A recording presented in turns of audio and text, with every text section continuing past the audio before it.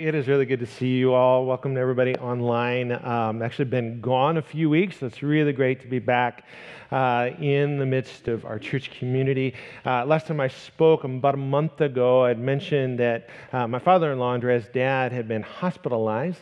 Fortunately, sadly, he did end up passing away a couple weeks ago, and so we've really been immersed in that over the last number of weeks, and so missing him a lot and just walking through all those different stages and things. I know a number of you have been through that with aging parents or different things, and so just so grateful, not only for the opportunity to have some really good time with him in those final weeks, but also, the love and the support of community. I don't know how people do stuff like this without church family, and so thank you for that, and it's really wonderful to be able to be together.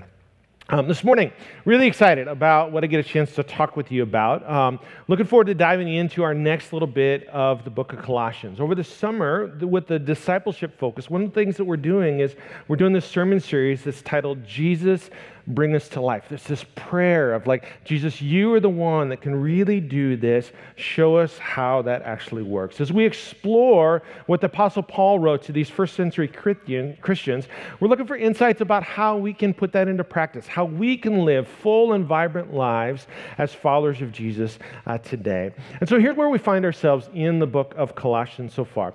Apparently there were false teachers that were circulating around the time, and they were putting forward various ways to find this fullness of life. It was almost like a little slogan that was going around during the day. These teachers were persuasive, and it was finding that their influence was taking root in some of the lives of these early Christians.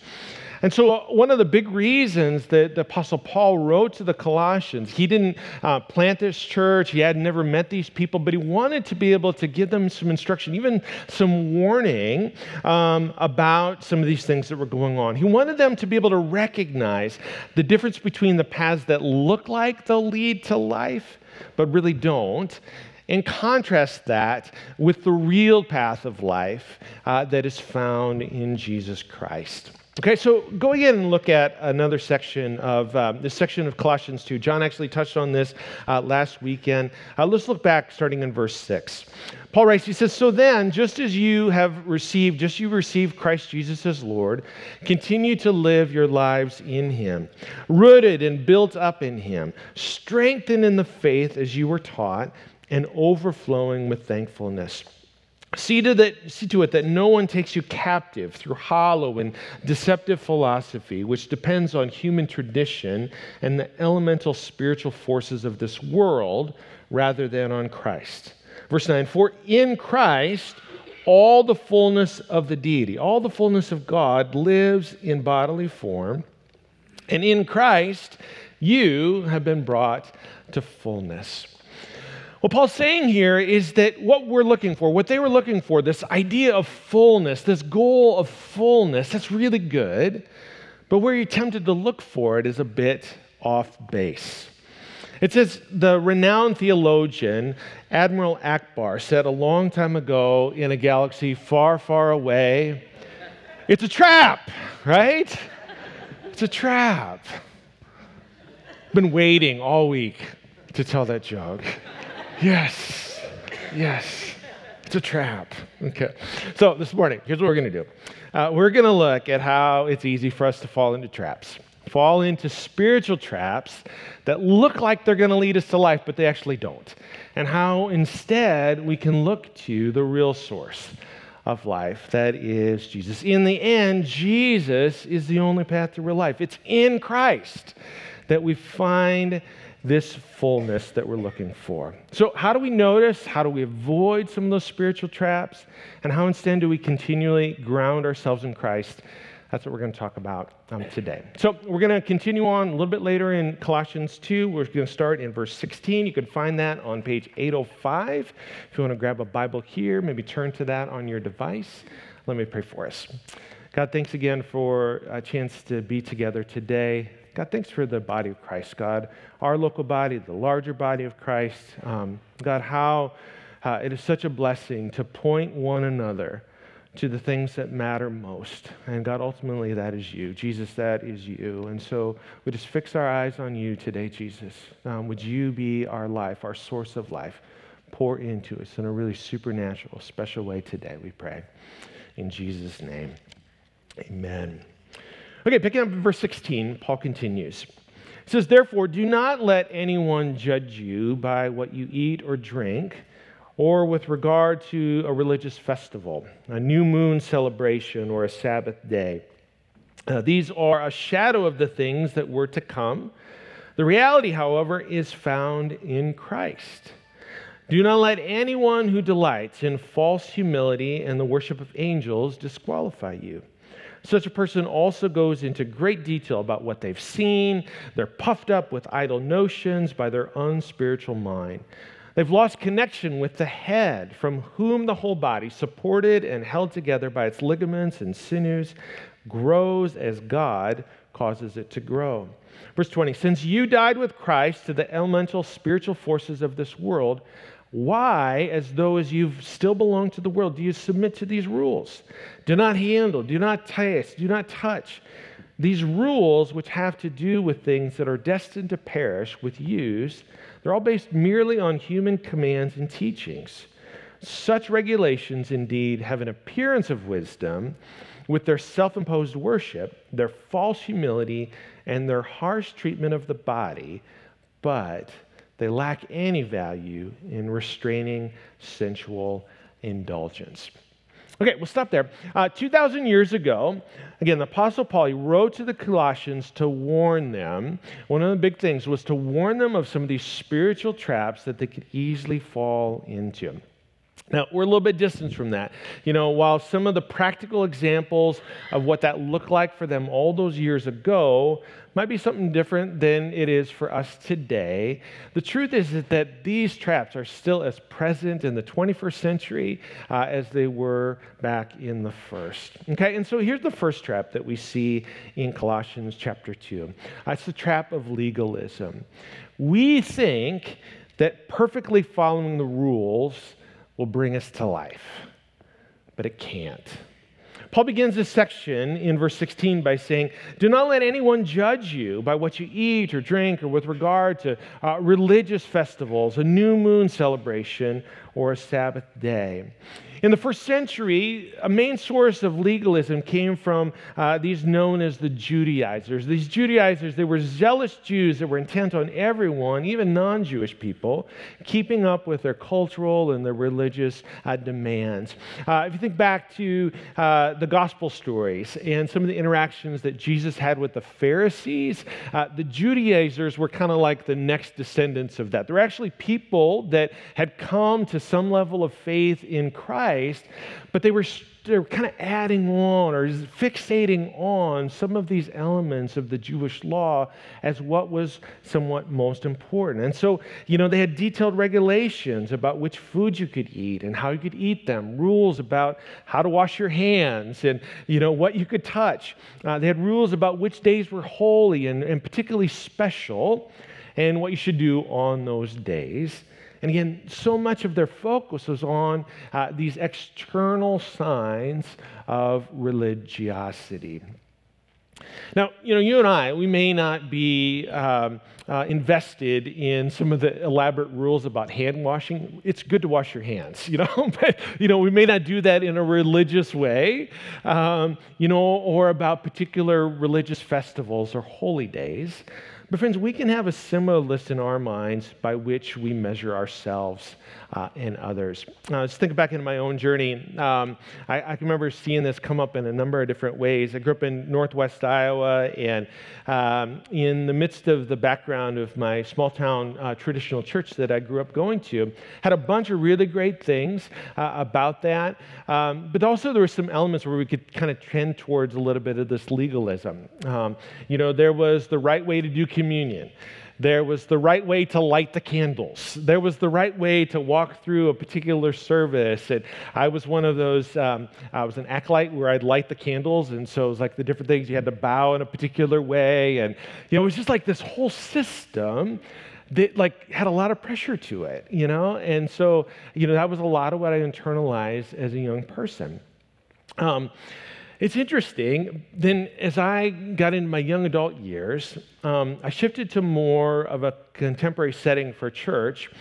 And I found it was just as easy to take pride in definitively non-religious, religious environments in the same way as I took pride in religious environments. I mean, it's like, how sneaky is this, And can look back on my own life of how it was two different completely contexts, but the same kind of pattern of brokenness ended up working itself even in my own life.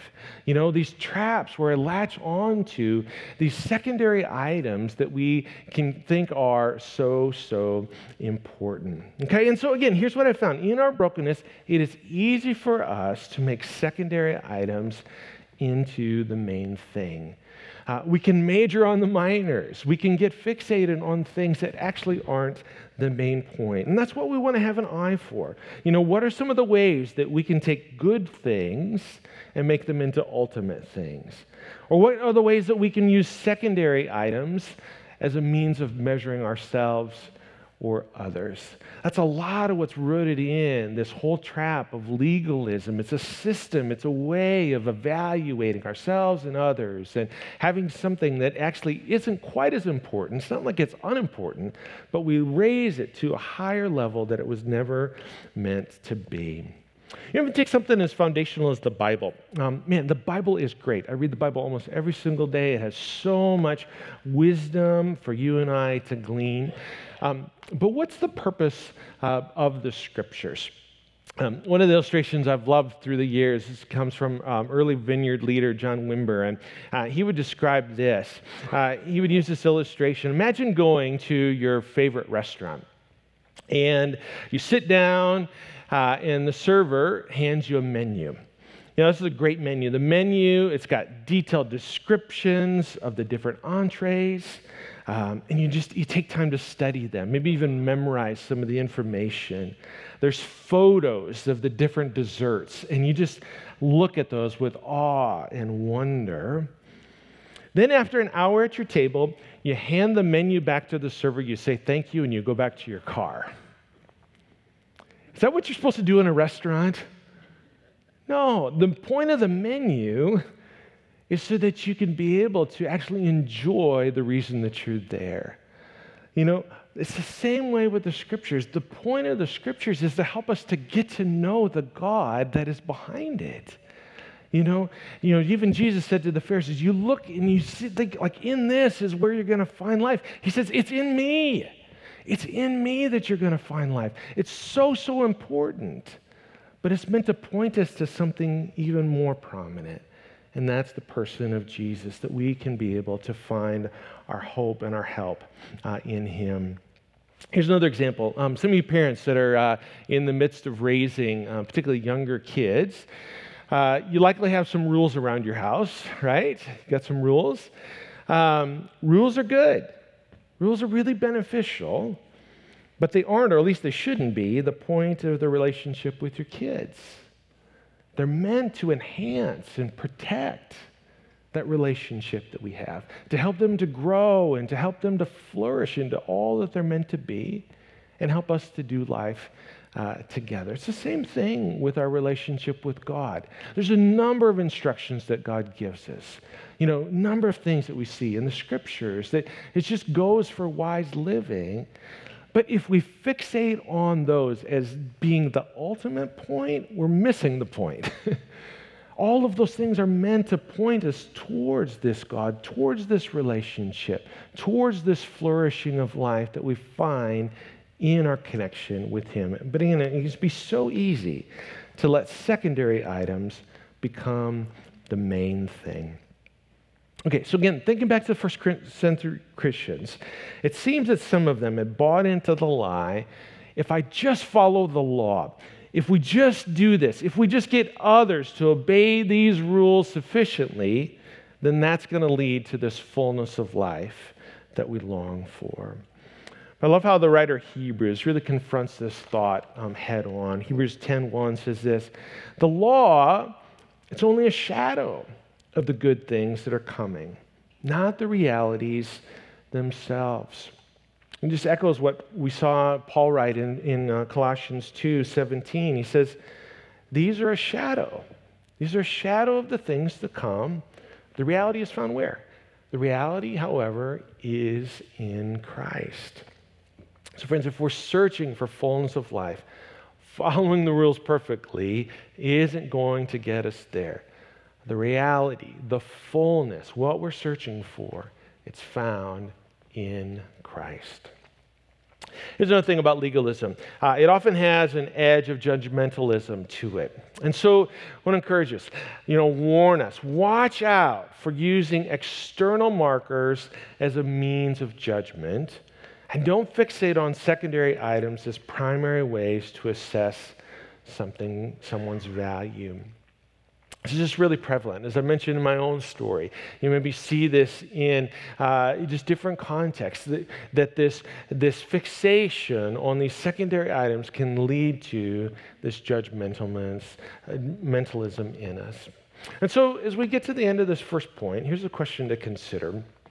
You think about your life, who are you most prone to harshly judge? Who in your mind makes it into that category of people that you just kind of set aside? Maybe whatever your list is of what makes a good person and a bad person, an acceptable person, a non-acceptable person, who are those folks that you tend to judge in that way? Again, similar to the Colossians or my earlier stories, your tendency towards legalism and judgment may have a religious basis to it. So you can get attached to external religious markers as a way to divide up between the good people and the bad people that have value or those that have less. But legalism isn't just a religious problem, it's a human problem. And so it's interesting to see how some of these same elements can crop up in wider society. About the right kind of car to drive, or where to buy your groceries, or we engage. I remember this when we were raising our kids, like these mommy and daddy wars about how to raise your kids, and so super invested in the right way to do this, and tons of judgment about that, And so for you again, who are the people that you are most prone to judge, and what would it be like to just turn from that? It can be difficult, but it's super helpful to consider who uniquely gets under your skin and why. And then to turn to Jesus with that knowledge and just say, Jesus, what is it? What is it about my strong reaction to them that actually says something about me? And maybe that I'm focusing in on something that's actually secondary rather than primer. So friends, whatever form it takes, legalism is a trap. It will never bring us to fullness of life. Really, only Christ can do that. Okay, let's move on to our second trap that we notice here in the passage. It's the trap of hyper-spirituality. We see this most notably in verse 18, where Paul writes, "Do not let anyone who delights in false humility and the worship of angels disqualify you." Such a person also goes into great detail about what they've seen. They're puffed up with idle notions by their unspiritual mind. Another pitfall that some of the Colossians were slipping into was this hyper-spirituality, this super-spirituality. They were influenced by teachers who went into great detail about these lofty experiences. They're fascinated by angelic beings, puffed up by their understanding of themselves, even though they presented this aura of humility. I think similarly, we can get in this spot where we think that hyped up spiritual experiences, particularly just continuing to ratchet that up, is the way to find fullness of life. We get stuck on pursuing esoteric knowledge that we think that will unlock the future. But again, if those things aren't rooted in the person of Christ and they are drawing us to grow steadily in Him, they can end up being more of a trap than they actually are helpful tools. Through the years, I've noticed a number of folks getting really enamored, always looking for the next big thing, whether it's the next big conference, the next big celebrity preacher, the next experience, or this climactic event somewhere in the future where just placing their hope on that of this one thing that's going to be the breakthrough. Now, I'm all for breakthroughs. I'm all for seeing God come in. We're doing this class of learning to pray like Jesus, but it's when it has that element of kind of like continuing to be hyped up, I think that's where we can fall into more of this trap. It's rather than helpful in being helping us to grow in Christ. And just like with legalism, there's often this edge of judgment that can come with this pitfall of super or hyper spirituality. It's easy to fall into spiritual elitism. One commentator described it this way. He said, they pretend to have found the way into this higher plane of spiritual experience, as though they've been initiated into sacred mysteries which give them an infinite advantage over the uninitiated. It's like people set up these different tiers of Christians, where you rank depends on how serious you are in particular things. So, unless you've fasted for 40 days, you're really not serious about your faith. Or unless you've had this vision or this powerful dream, then you're way down in these spiritual rankings. Or another one that I've heard through the years, a number of folks have heard, like, unless you speak in tongues, like maybe you're not really a Christian. So it's like these different systems that we have that we can, again, make secondary or make primary things that actually are secondary. Again, I don't want you to misunderstand me. Like things like fasting, that's amazing, or am I knocking spiritual gifts like speaking in tongues? No, I think speaking in tongues is great. I'm all for those things, and I've benefited from some pretty powerful spiritual experiences through my life myself. But here's where it often gets off track. When these practices become pitfalls is when we force our own experiences on others, particularly in this area of superiority. And where we disqualify maybe those that haven't had some of those same things and thinking that they're less than. That's one angle that we can go. Or it can actually go in the other direction, where we can fall into the trap of condemning ourselves, thinking that we don't have the same value as someone else. Similar thing, like it can happen with legalism. We can be judgmental towards other people. Sometimes the harshest person that we end up judging is ourselves. We end up putting ourselves, on the witness stand and just continually prosecuting ourselves and just beating ourselves down. Friends, that is not the path of life. I think that's why the Apostle Paul is so intentional about pointing the Colossians, pointing us back to this priority of being grounded in Christ, where we're rooted in our identity in Jesus, that we're trusting Him as our Savior. We're following Him as our Lord and King. And so along those lines, Paul warns us, watch out for drifting in your connection to Christ and to community. Look again at how he describes these folks slipping into the trap of hyper-spirituality. Verse 19, he says they've lost connection with the head. They've lost connection with the head, from whom the whole body, supported and held together by its ligaments and its sinews, it grows as God causes us to grow. So this is a warning. Paul's saying this is what can happen if you fall, you slip into that spiritual trap. But one of the things that we can do is we apply Scripture to our life. We can take a warning like this and actually turn it into a positive application. So rather than losing connection, what he's pointing us towards, what I want to encourage us towards, is stay connected. Stay connected to the head. That's Jesus. Stay connected to his body, the church. And you'll find that those connections will help support you, they'll hold you together, and they'll help you to grow. I'll tell you a quick story. I was just thinking about this yesterday. I've got a number of small groups that I lead and help support here at our church. And just yesterday, I was finishing up one of my men's groups, and just think about, here's this group of guys. We're in each other's lives.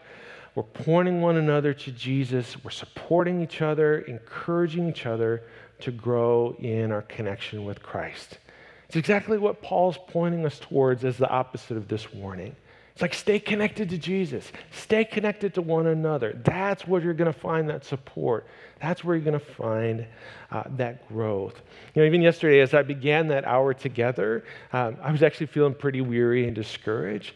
But I found, like, after our time there, after I was being able to converse with these guys, praying with one another, I finished that hour just feeling really lifted and like being able to keep my eyes on Jesus in a more focused way. So environments like small groups, I mean, that's just one avenue to prioritize your connection to Christ and to others. Settings like this, like we're doing this morning in corporate worship, this is another big one. It reminds us that we're not the center of the universe, that Jesus is. And it's a chance to recalibrate our lives around Christ, and to remember that we're actually all in this together. And so, that's what we're meant to do. We're meant to do this together to build one another up. We're not trying to one-up each other, trying to prove that we're more spiritual than somebody else. No, we're trying to live and learn what it means to be an authentic follower of Jesus. That's what we're really after as we pursue this life together as a church. Okay, so we've talked about trap of legalism, some of the ways that can shift us in this place where we take secondary items and make them primary, where we can express judgment towards other people or maybe turn that inward towards ourselves. We can see how it's easy to fall into the trap of hyper-spirituality. This is the third trap that Paul highlights here in this passage. It's a trap of what we might call extreme asceticism. Look again at verses 20 and 21. He says, since you died with Christ to the elemental spiritual forces of this world, why, as though you still belong to the world, do you submit to its rules? Don't handle, don't touch, do not taste, do not touch. And so what we find, again, is that some of the Colossians had adopted some patterns of life that were increasingly about abstaining from material and physical things. They were thinking that this was the way to fullness of life, was through these extreme expressions of self-denial. Theologian F.F. Bruce describes it this way. He says that the acceptance of these prohibitions looks really good. It makes favorable impressions on many people and suggests that you've attained this high plane of wisdom. You see some of the commonalities between these? This high plane of wisdom from which you can despise the material world. There's something very specious about that. I had to look that word up. It basically means looks good but ultimately lacks merit. Something specious about all of this voluntary piety, this self-abasement, this harsh treatment of the body. But does it get you anywhere? Let me assure you that it does not. The acceptance of all these excessive restriction is of no account when it comes to our real struggle against sin. This ties closely with the first trap of legalism, especially with their elaborate rules about eating and drinking and being separate from others in marking of religious ceremonies. And so it's another example where you can take a good thing and take it too far or misapply it. And so with this trap, it's easy for abstaining to go from healthy, which can be a good thing, to actually unhealthy. Let me say a little more about that. Like practices of self-denial can be incredibly beneficial for us. So think about practices like fasting or simplicity, even engaging in practices like silence and solitude. All can be amazingly beneficial. In my own life, there have been things that have helped to build up my spiritual life. It can be avenues for freedom for us where we strategically give our focus towards Christ. But if we can take those to an extreme, we can actually become more enslaved by them versus growing in freedom.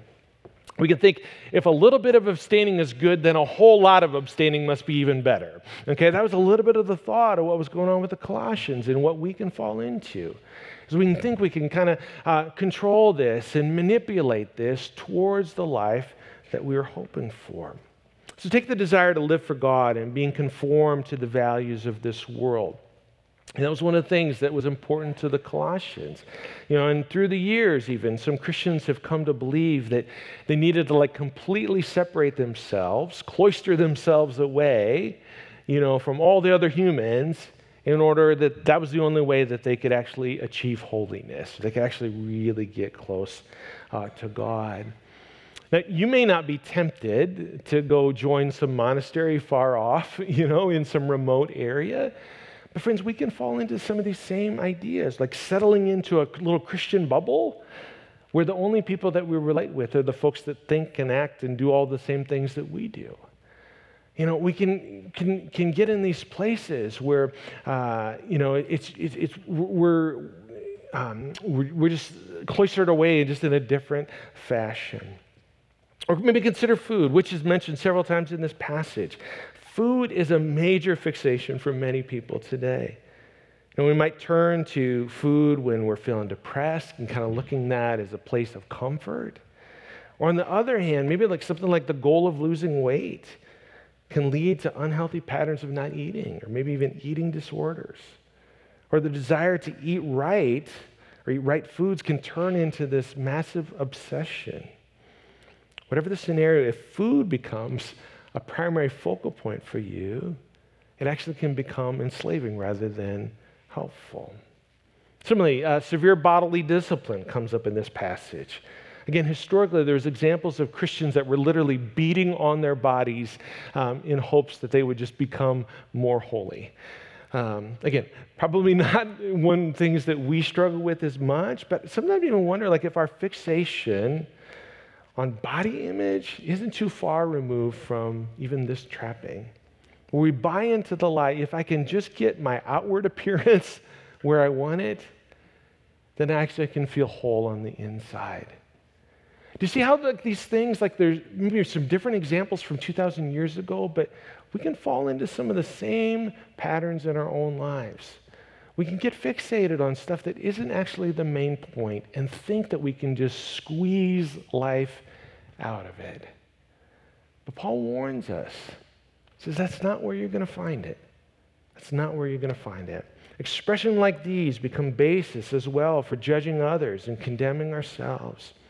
We'll look to these outer markers as what determines our value, and we measure the values of others in a similar way.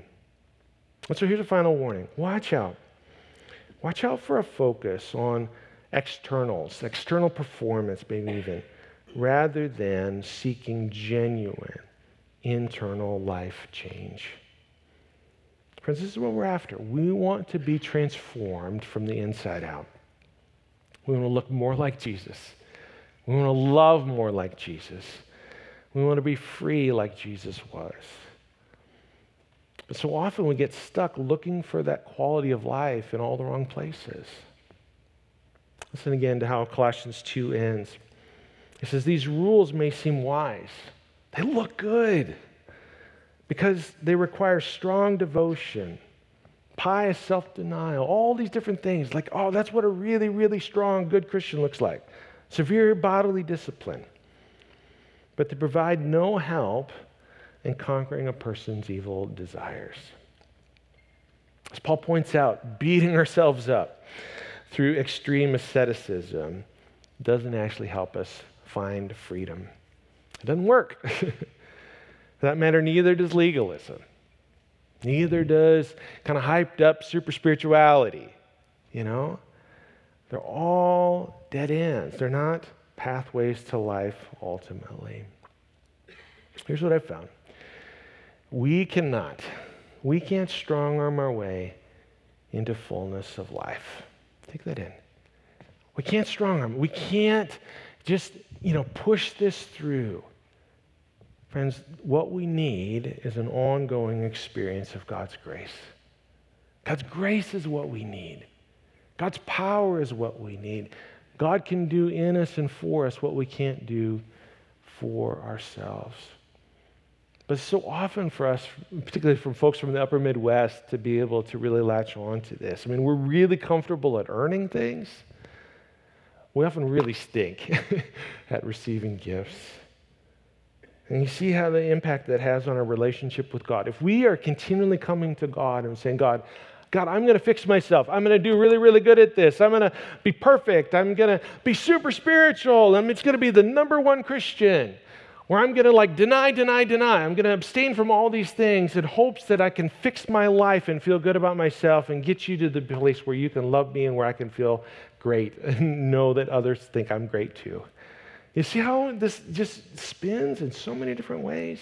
Maybe it's not that specific for you, but it can be really subtle. as well. We fall into these traps and we make something that's not the main point. The main point. Each of these traps that we're talking about today have a common thread. Legalism, hyper-spirituality, unhealthy asceticism. It's this this common thread of control. They're all attempts to externally control ourselves, our environments, and others in hopes that we can make our lives work, and hope that we can find fullness of life. But grace is completely different than that. Grace is something we can't earn. We can't buy it. We can't barter for it. All we can do is just receive God's grace as a gift. So close, I want you to look at what Paul writes in Colossians 2:13. He says, you were dead because of your sins. That's our state. Like, we have no hope. We can't, get ourselves going again. But then God made you alive with Christ, and he forgave all your sins. Verse 14 goes on to say that Jesus canceled the record of the charges against us. He took it away by nailing it to the cross. That is God's grace towards us. The work of Jesus on the cross is what bridges this gap between us being all by ourselves, being able to connect with the power of God to experience forgiveness and freedom and transformation. Again, friends, there's nothing that you and I can do to earn God's love. Our efforts to try and strong-arm our way into real life, they aren't going to work. But so often that's where we go, and that's why Paul, and even I'm warning us of saying, don't fall into these traps. Those aren't going to work. But here's what does. When you position yourself under the endless spigot of God's grace, that's where the transformation really begins. And Jesus does for us, he does in us what we could never accomplish on our own. What does that transformation practically look like? That's what we're going to dive into more next week. As we shift over into Colossians 3, it's this beautiful picture of, therefore, because Christ has done all these things on your behalf, this is what that can mean in your life. So we continue on this series, as we continue to dig in to growing as disciples of Jesus. I encourage you, let's continue to look at this and receive all that God has. We've covered a lot already this morning, and so let's turn to God and see what he has for us today. Why don't you go ahead and stand up? I'd love to pray for us.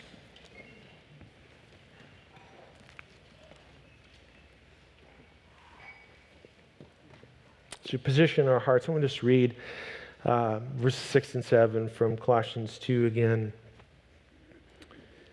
Paul writes, just as you accepted Christ Jesus as your Lord, continue to follow him. Let your roots go down in him. Let your lives be built on him. And then your faith will grow in the truth that you were taught, and you will overflow with thankfulness. God, we just come to you this morning, and God, we say this is what we want. God, we don't want to just so easily slip into some of the traps that have been through all the years, God, that we can find in our day and age in various ways as well.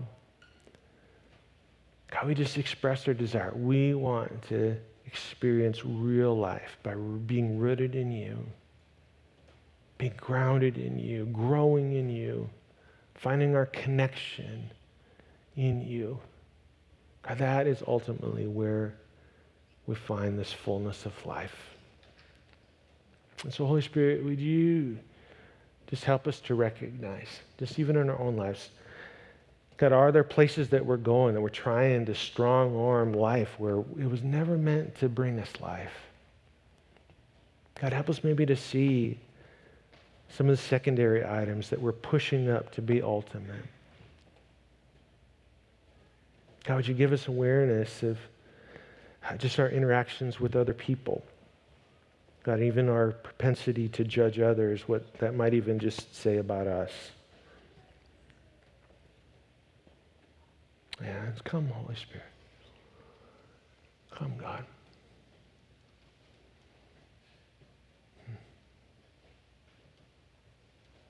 Yeah, we just say, God, we want to find life in you.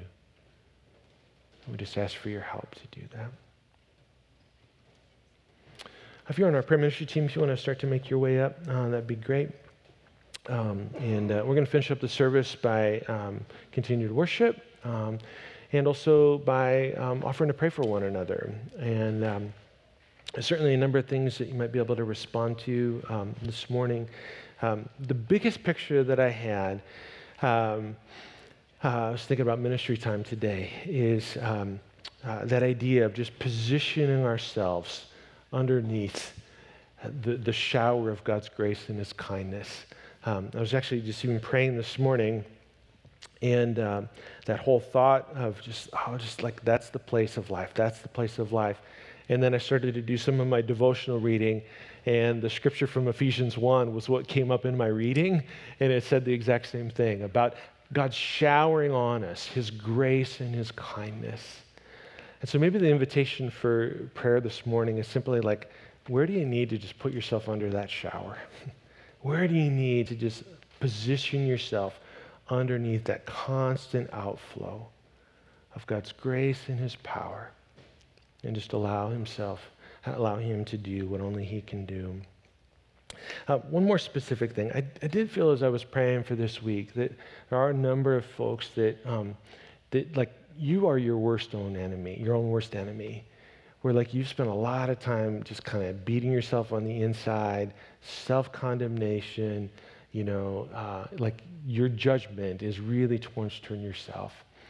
And I think God just wants to bring just a number of people just real freedom in that, where you can just know God loves you, he is for you, he's done everything through Jesus to make you acceptable in his sight, and it is not your job to fix yourself. And so just to give yourself that grace to receive from him and to just take in all that he has for you. These folks would love to pray for you about anything, so whatever you got going on this morning, come on up. Even just position yourself in worship to receive God's grace. Whatever the case is, let's continue to engage with God, to receive all that he has for us. Thanks for